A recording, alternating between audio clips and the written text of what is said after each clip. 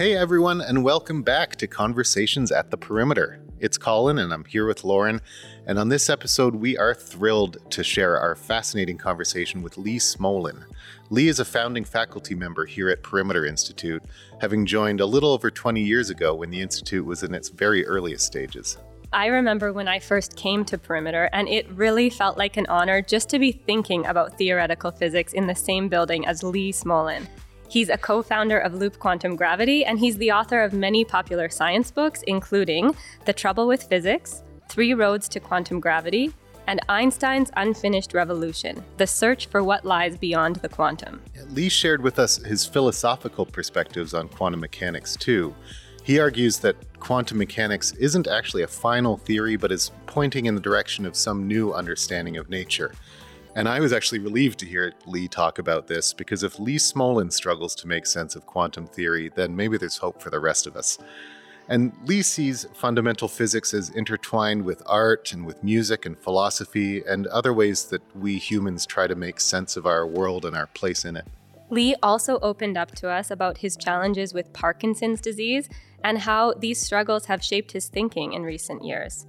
We typically conduct these conversations in person, but for this one, Lee joined us via Zoom, so you may notice that it sounds a little bit different than other episodes. But no matter the setting, we know that you're going to be fascinated with Lee's insights and perspectives, so let's step inside the perimeter with Lee Smolin.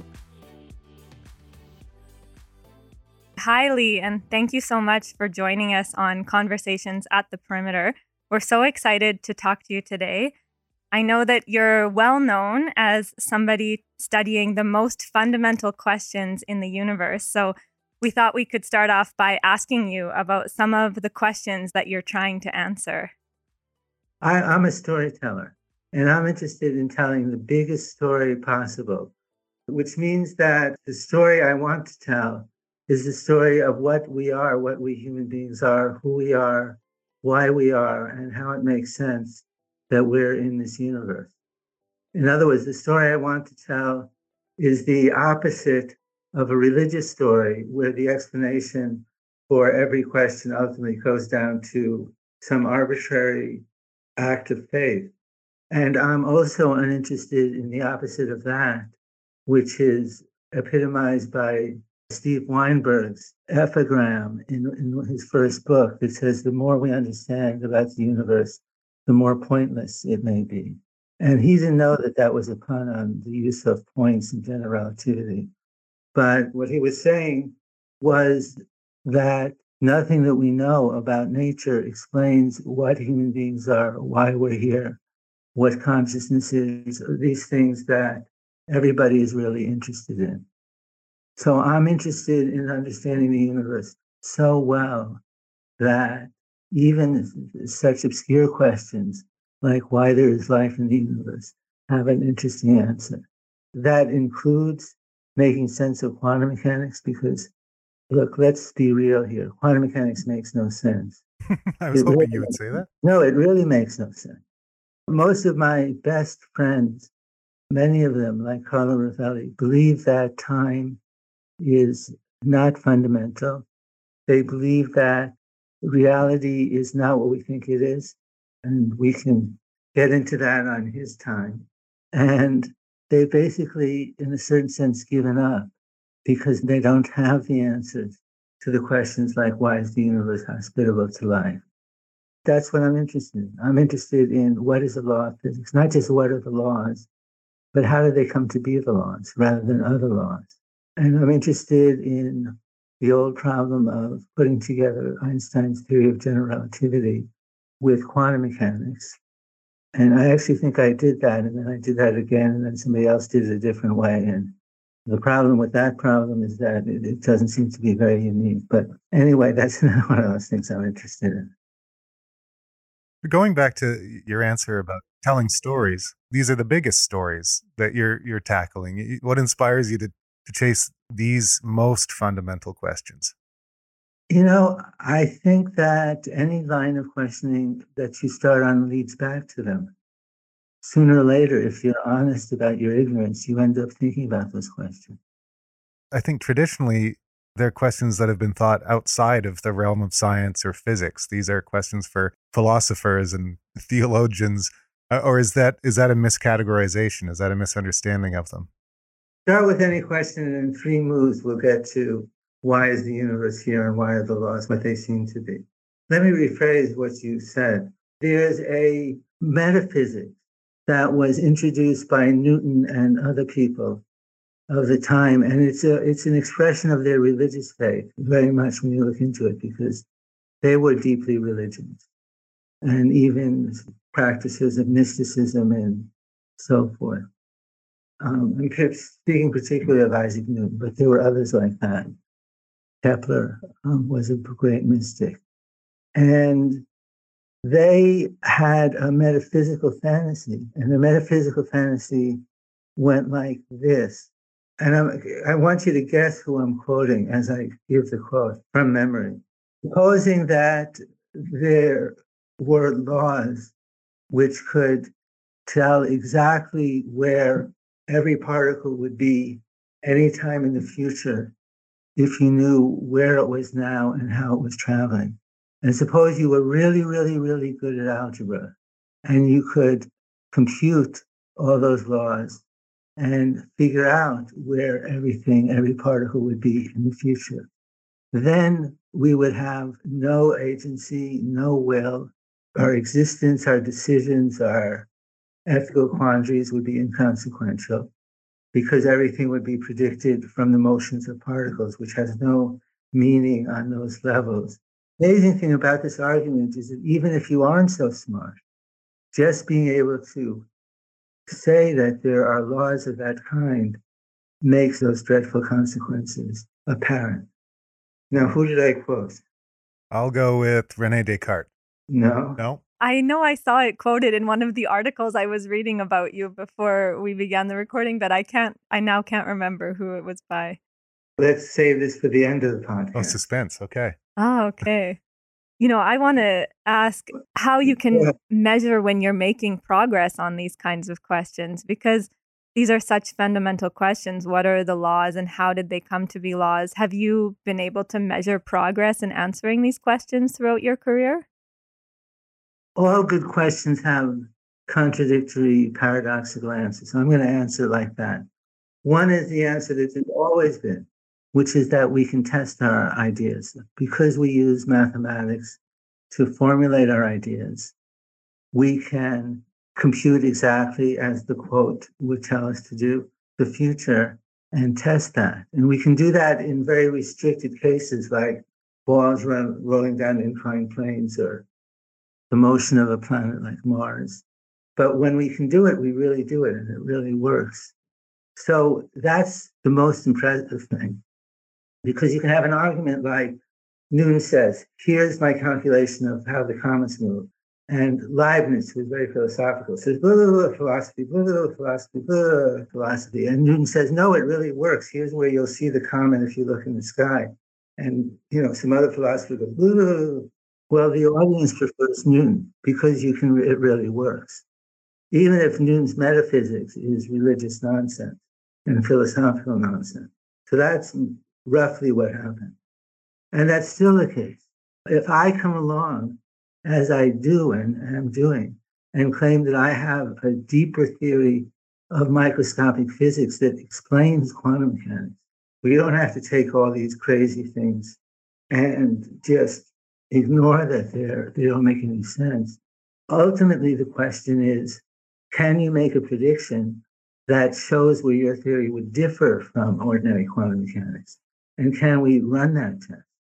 That's actually always been the answer, and that's the real answer.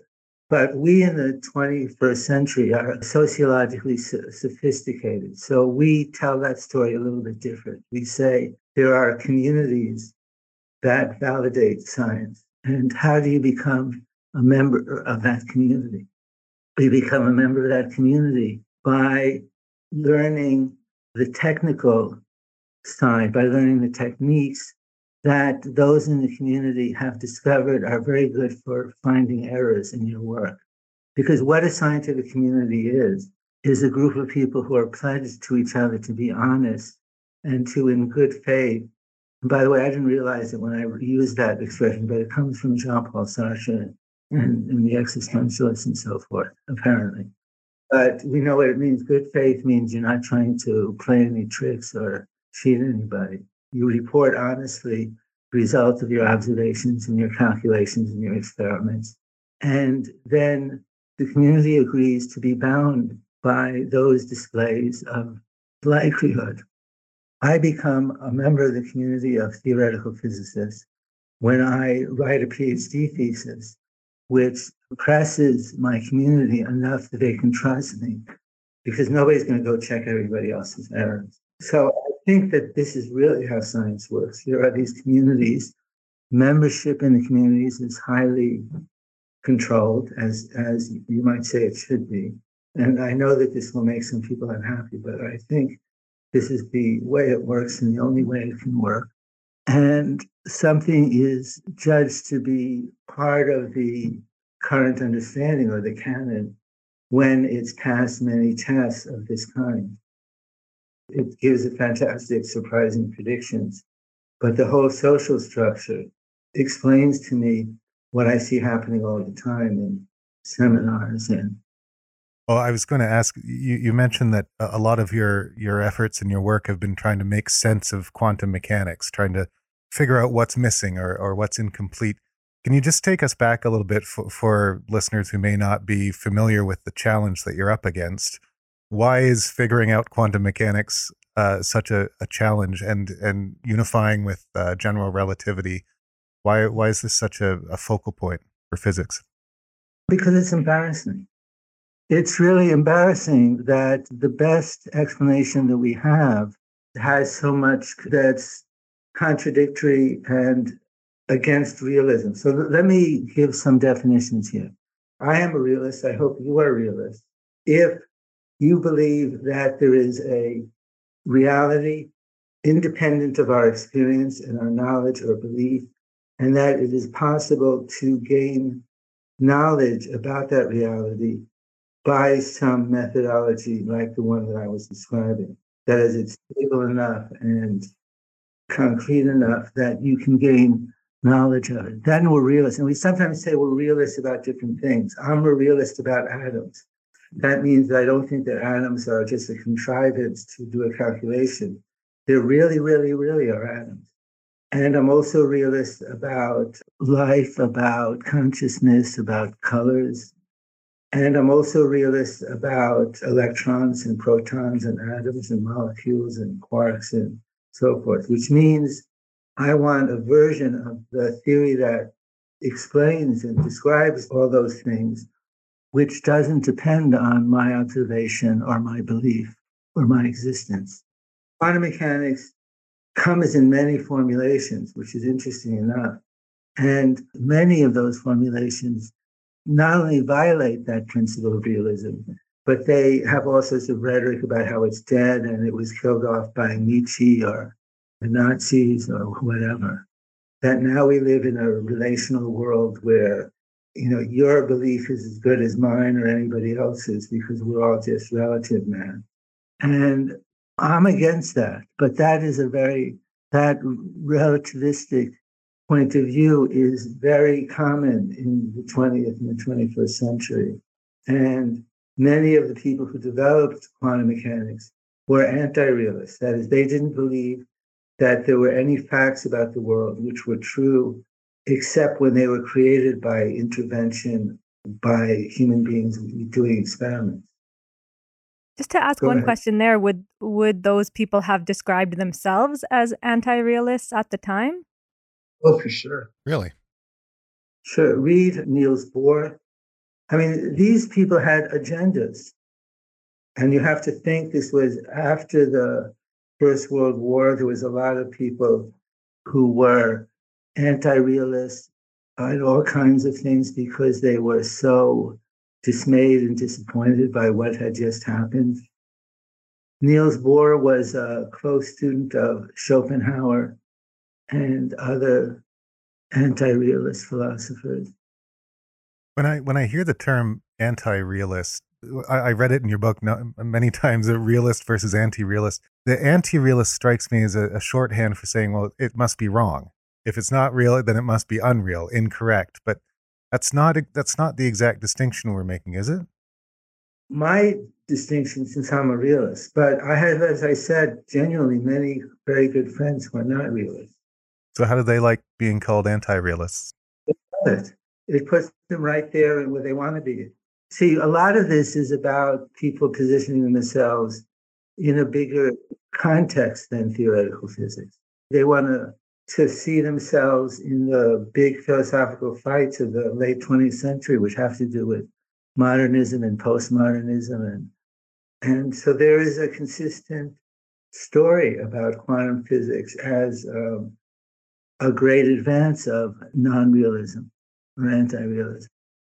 I think about the Copenhagen interpretation and the idea of many worlds, some of the things that people, that their minds tend to rebel against because these things are so strange. But you make it clear in your books that quantum mechanics is, you said it to us earlier, it's strange, it's bizarre.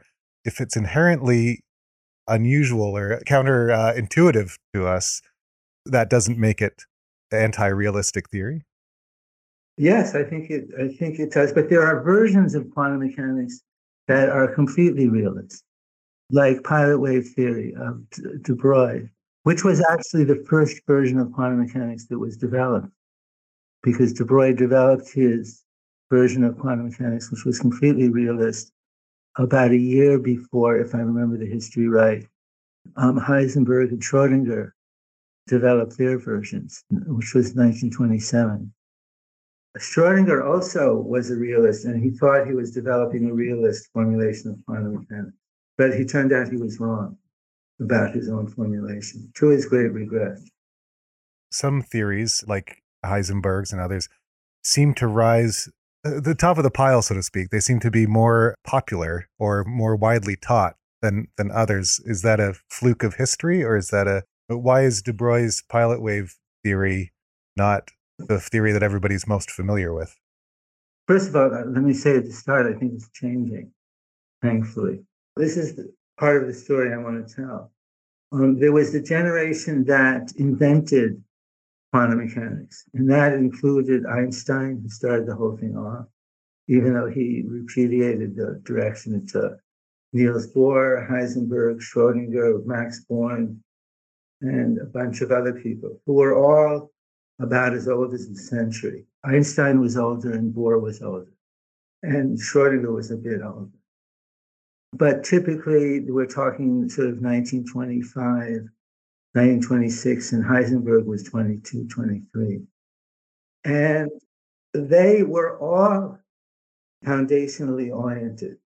And what I mean by that is that they thought in terms of these fundamental questions, and they had a good education in the history of attempts to answer these questions, which means that they could read philosophy, and they had school-read philosophy, and they were philosophically sophisticated. And that is a style of physics to reference the great philosophers or philosophical physicists in your arguments, to make the kind of slow, careful, deep, reflective arguments and thought that is the best of that kind of science. And they dominated science in the period that we're talking about, which is sort of 1900 to early 1930s, because that you had to think about those questions to push science forward. Things were so unexpected and surprising that if you didn't have a philosophical orientation, you might give up. So that community was also centered in Europe, it's important to say. It was centered in Paris and Berlin, and a little bit in London, not Cambridge, Oxford, a little bit in the northern countries like Copenhagen. And the one place that didn't take on that philosophical orientation was really, and always was, the United States. But what happened in World War II is, first of all, the countries and the cultures that supported that kind of science were desolated, and the center of physics moved very quickly to the United States. And there it encountered a very pragmatic scientific and otherwise culture. So here's an example. Freeman Dyson, who was, the more I reflect on him, he died a few years ago, and he was a little bit a friend, and I wish I had been a better friend. But anyway, Freeman liked to put it this way. He said, in most generations, the old people are the conservatives and the young people are the rebels. But in physics, in his generation, the old people were a bunch of rebels who were tangling. They were always arguing about philosophy and meaning. And meanwhile, there are all these great physics problems to solve by taking the theory, however badly understood, and just applying it to atoms and molecules and solids and gases and nuclei, and gravity and particles and so forth. And they were making tremendous progress without worrying about the foundations. Was that the shut up and calculate generation? Yes, that's allegedly the setup and calculate generation. Where more practical matters were pressing rather than the philosophical ones? Yes, and Richard Feynman is the great hero of that period. Do you think it's possible to say, is there an ideal balance between addressing these more philosophical questions versus more pragmatic ones? I think it depends on what has to be done. For what was happening in science in that period, which is sort of 1930 to 1973 or so, and I'll tell you in a minute how I'm dating them. It was what was needed. The people who were arguing about philosophy were not getting anywhere. What they were doing was not appealing to the younger people. But let me introduce a contrast and raise some questions that I've recently been thinking a lot about. I've been reading. Menand is a New Yorker editor and writer and a professor of English at Harvard. He's a very great sort of intellectual historian. And he has a book about the history of art and thought during the Cold War. And of course, the same thing happened in art. That is, the center of art, which in Europe, in old Europe, was, of course, Paris. And Paris is where you had to go, moved to New York in the 1930s and 1940s because people were fleeing Nazism. And he documents that, and it's extraordinary. 500 of the best painters in the world moved from Paris to New York. The Americans took over and learned a great deal from the Europeans. And then the Europeans, many of them went back to Europe, but the center of art stayed in New York. Something like that happens in physics, too. I think there's a great book to be written, I couldn't write it, of those artists and those physicists encountering each other.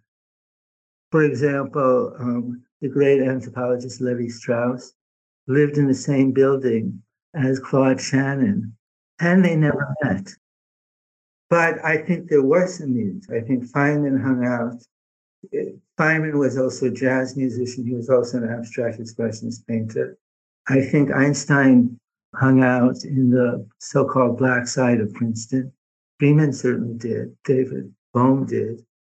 And I think there's a lot of history about how science was taken over by the Americans and the American pragmatic philosophy. Now, I said that you asked me, is that the right thing? Well, it's the right thing in a context in which you have a lot of discoveries experimentally, which fit in to the existing paradigm.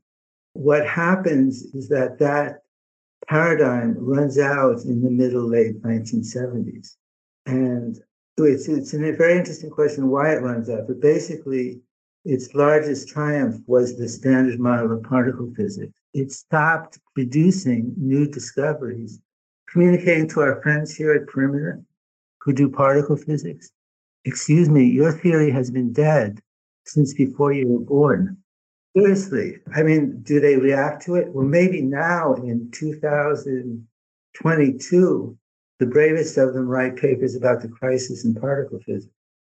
But anybody with eyes to see understood there was a crisis in the methodology of elementary particle physics already in 1975, 1976. For example, Abraham Peiss, who somewhat later became a friend of mine, we used to have lunch often at Rockefeller University. And he was a great physicist who was in New York and was a great appreciator of art. For example, he had a Picasso that he had bought in Paris in 1945 with all his family's savings, which had survived the war. One Picasso. Ram was of that earlier culture, and we often talked about the transition. And of course, he wrote some great books about himself and about Einstein and Bohr and so forth. My view has been, since I entered physics in the middle 70s, that the current dominant methodology was failing. I don't understand why everybody else didn't see it. Brahms, and he pointed it out clearly. So how do you think we need to shift our focus or perspective moving forward from today? We all need to take a deep breath and say, we theorists of all kinds, everything we've been working has yet to lead to substantial progress since the 1970s. Can we say it again? We need to get normalized to that's the situation. Therefore, what do we need? We need people who are rebels, who are not concerned with their social status within the field of science or otherwise. We always need people who are great technically, but we need them to be imaginative, to be independent thinkers, to have their own compass, and to have deep curiosity and abundant courage. Lee, throughout your career, you've been seen as a rebel yourself, someone who's a little outside of the norms and likes to challenge conventions. Did that come naturally? Do you consider that a professional hallmark of yours? Where does that rebelliousness come from? But it's not true. I mean, I'm not that kind of person. My stick, or my game, which is very clear if you look at all my papers, is stealing a really good idea from one domain of theoretical physics and applying it to another, or sometimes another domain of science outside of physics. That's when I'm good at sniffing out congruences and similes and metaphors in the mathematics fields, which means that I know the present stuff pretty well. If you want rebels, real rebels, you want people who are taking much more outlandish risks than I do. I take a very controlled risk. I take the most important idea in particle physics for the last 100 years, which is the close connection between quantum gauge fields and dynamics of strings and membranes and so forth. That idea was invented by Russian high-energy physicist Sasha Polyakov and his friends. And I just took that idea and applied it to quantum gravity with a few more necessary inputs from friends like Abhay Astakar and Carlo Rovelli. I don't understand. To me, that was a deeply conservative move to make. Now, of course, it may not be right because we don't have experiments, but it's doing pretty well. On the topic of some of these maybe rebel ideas, I wanted to go to a question that was sent in from one of our listeners. So this question comes from Kenneth. Hello, everyone. My name is Kenneth, and I am a student of the Perimeter Institute's PSI START Summer Program and currently a software engineer in Cambridge, Massachusetts. My question for Dr. Lee Smolin is, what new potential theories of quantum gravity have not been investigated to their furthest extent yet, and you believe are worth the efforts of future mathematicians and physicists hoping to break new ground in space? Mine. No, it's up to you. I need help. I have a great theory about quantum gravity and quantum mechanics and how they fit together. And I'll start to advertise it if you let me. No, the whole point of being a scientist, as opposed to an engineer, is that you choose your research problems. And the thing that most characterizes a scientist and is most correlated with their success or not is their choice of research problems. So I'm not going to tell him my choice of research colleague. If he wants to offer his services as an engineer to a research program, which would be very welcome, then find somebody doing something you're interested in. But I'm not going to tell you what's interesting. I actually have a follow-up question from another listener. This is from Sandeep in India. Hi, Dr. Smolin. My name is Sandeep and I am from India. What charm does physics have in the era of high-paying tech and finance jobs, if we think completely in terms of employability? I don't want to be one of these old guys who says, what is the current generation coming to? They've got no values and no passion, and they don't care about anything except job security. I mean, who are these people? It's a privilege to be paid to work on understanding nature. It's a privilege to be able to paint and further the understanding that art has of the world in the future. It's a privilege to be able to play musical instruments for other people's enjoyment and pleasure. And that's it. If you want to be more highly paid than your neighbor, then do something else. Please don't get in our way. You've mentioned several times when referring to Feynman and other scientists that an important factor is the company they keep, who they're hanging out with, where and when. Can you speak to that in your own life and your own work, how the company you've kept has helped you in your life and work? Yes. First of all, I've been very, very fortunate in friends in science. And that's something I didn't know when I went into science, inspired by this fairy tale about Einstein and transcending blah, blah, blah, blah, is that you can make great friends, wonderful friends in science. And I have done so. And Carlo Rovelli, for example, we did great work together. Our best work, Carlo likes to say, is the work we did together. And we disagree about a lot of things, but we're deeply friends and support each other. And I feel that way about Abhay Ashtekar, who, with Carlo, we made the quantum gravity, more or less. And other people, Ted Jacobson.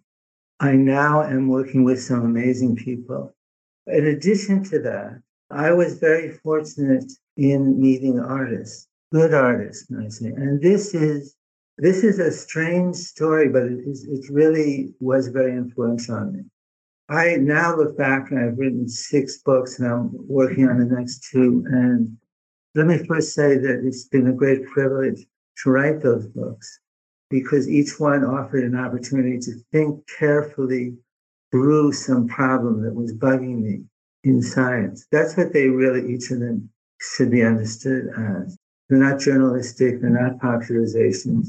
They are meant for curious non-scientists who have the same questions, but they're not, quote, science outreach is going for, which I'm frankly very puzzled by. And as a result of writing these books, I was in a position to meet, and again, genuine friends, a number of people who were at the edge of their field in some of the key fundamental fields. You see, I think that everything human beings do is about the future. We've always been developing, we've always been changing and learning. And I think that there are a small number of domains in which we human beings have, since the very beginning, been driving into the future.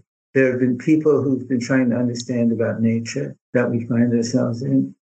And there are people who have tried to push our understanding of the spiritual world that we find ourselves in. And there are people who have been trying to understand our political world, the world of other human beings. And that's it. That's sort of it. All the creative arts and so forth, to me, go back to those small numbers. And then you imagine the early artists, the early scientists, the early mystics sitting around their campfire, whatever they did, and talking, because it's all about talk.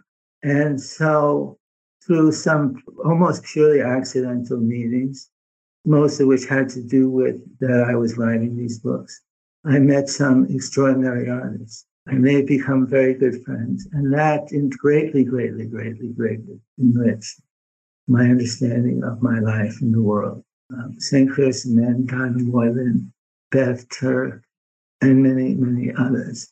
Is there a direct relationship there in that your scientific ideas sometimes get a spark from their creative ideas, or is it less tangible than that and more just about speaking to creative people about the world? It's less tangible than that. One of the things that I will never do is do art and science and how are they related to art. When St. Clair and I get together, which isn't as often as I'd like it to be, we still talk about techniques and we talk about ideas. We talk about it as two people who are very curious. Do you have an artistic side as well? Are you a creator of art or music? No, I mean, I can play around, but I used to play jazz, but I got good enough to play with people who were really, really good.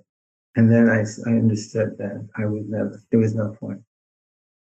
I want to go back to the topic of your books. As you mentioned, you've written 6 books. This is a really huge endeavor. And I want to ask if you can say a little bit more on why you decided to start writing these books and what you hope readers will take away from them. It was an opportunity to think through what I was very puzzled about, which are the questions of what determines what the laws of physics are. How are the laws of physics chosen? The theory or the speculation about string theory had expressed the view that there might be one theory that was somehow perfect and was picked out by its mathematical beauty or something like that. And we had then discovered through the 1980s that that wasn't true, that there were vast numbers of string theories. Sorry. So I went looking for a way you could understand how the laws were chosen by some process analogous to natural selection. And I had found an answer to that. That is, several scenarios that worked exactly and did make predictions. And I was confused about how that could be. How could a theory like natural selection, which is statistical and probabilistic, let's just say it was probabilistic, can produce a deeper understanding than a more traditional theory, which just has one version of the laws? So that's why I took on writing that book. I was given the opportunity, never look back. I mean, each time I've said, that's it, I'm never writing another book again. It is not easy to write. It's not easy to write a good book. I think I have written 6 good books. But some of it is also that I like to express myself. I like to write because it allowed me to think through the questions that I was struggling with. It wasn't a waste of time for me. I was going to ask that if writing the books for a non-specialist, a curious, non-scientific audience, if that forces you to get a sense of your own work in a different way, if it forces you to look through a different lens, perhaps not the mathematical lens.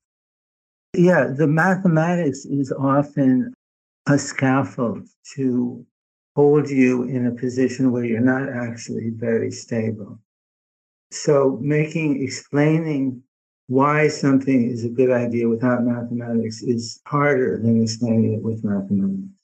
I mean, everything you do influences everything else. I mean, when you're writing a book that you want to capture people's attention for 200 or 300 pages, style is very, very important. We don't teach style in physics graduate school.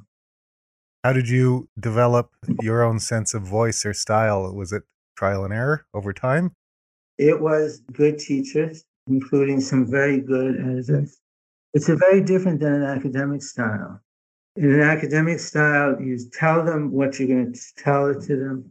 You tell them what you just told them. It's very linear. It's very structured. And we can argue about that, to what extent that's a good or a bad thing. But you can't do that in a book for general readers. That kills the book if you use that structure from your academic life. And you've written 6 books now, each is on a different topic, but are there any common themes that kind of go through all of your books? Yes, they're all interested in time. They're all interested in the consequences for the future of how we understand the world now. And I mean, in some sense, they're one research program laid out over many pages. But in the last book, Einstein's Unfinished Revolution, I explicitly lay out that research program, and that is my research program, and it has always been. But somehow it stayed in the background. The other thing is the more personal feelings about nature and society and how the future is going. Several of the books have epilogues. And what I was going to do, at some time, I'd like to just do something where I read all the epilogues in order.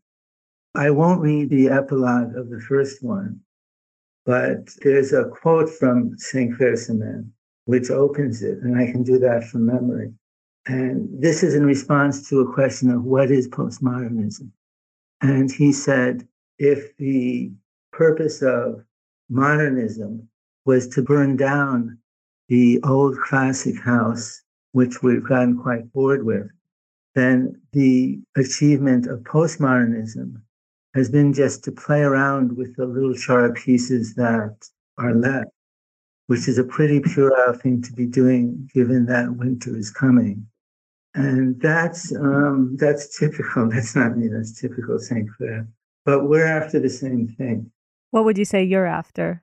I'm after having a scientific understanding of nature, which gives us human beings a place in nature where we can feel at home.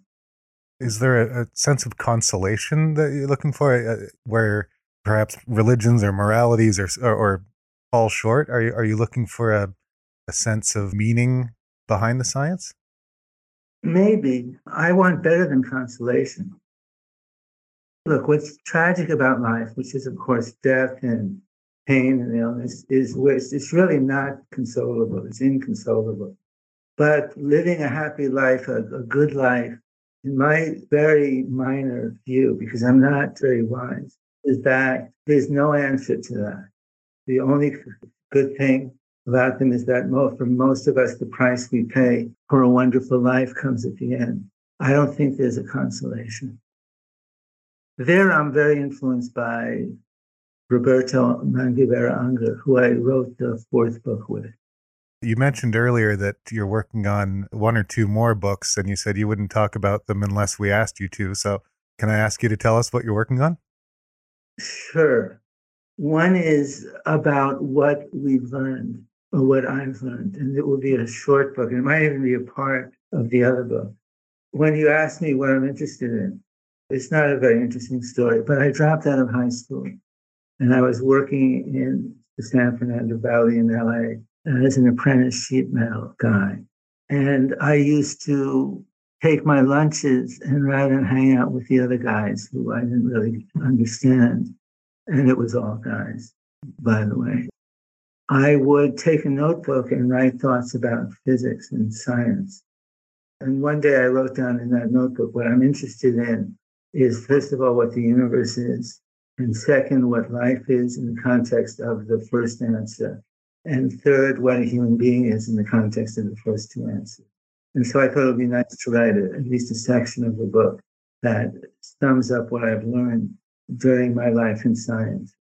The other book is about Parkinson's disease, which I happen to have, and I've been reflecting on the implications of a new treatment, which involves putting a chip basically in your head and becoming what the feminist science fiction writers call a cyborg. That is somebody whose brain is half, or at any rate part, machine and part human. Can you tell us a bit about that experience so far with Parkinson's? Has this affected how you go about your life? I don't recommend it. If you want a recreational disease, that's the one. It's like you have a high school friend who's become an alcoholic, and he shows up every few months, thrown out by his girlfriend, and stays on your couch a few nights and pulls himself together. And then time goes on, and you wake up one morning and you're on the couch. At first, it's relatively minor. It progresses, if you're lucky, and I am that case, slowly. I'm still more inconvenienced than anything else by it. But it grows in your life. That's not the story I want to tell, because Many, many people suffer, of course. Everybody, at least in their family. And I have nothing to say about that. But I do have maybe some reflections that I think we ought to think about becoming cyborgs, because I suspect it is going to become more common. Are you feeling trepidation about this, or are you optimistic? Do you know what to think? Well, I don't know what to think of the experience, but it's not a difficult decision to make. I mean, all you have to do is meet somebody who's had the implants, hang out with them for a while, and they'll show you what they're like with them turned off. Because everybody's an off button. They hold it over their chip that controls the networks in the brain, and they click off. And then you see what they would be like without the implant. And it's not a difficult choice. And this book that you're thinking of writing about your experience with Parkinson's, do you think it would tie in with some of the themes that came up in other books you have written? Would there be still some connective tissue there? Maybe. Let's see. Certainly, it convinces me happiness in life is more about character than anything else, and success. And so the most important scientists who make the most important influences and changes and progress in science are not doing that because they're smarter than other people or better situated or anything like that. They're more curious and they're more honest. Well, thank you so much, Lee. This has been really a pleasure to speak with you. Thank you. Thank you. Thank you very much. This was fun. Thanks so much, Lee. Thanks for stepping inside the perimeter. If you like what you hear, please help us spread the word. You can rate, review, and subscribe to Conversations at the Perimeter wherever you get your podcasts. Every review really helps us a lot, and it helps more science enthusiasts find us. Thank you for being part of the equation.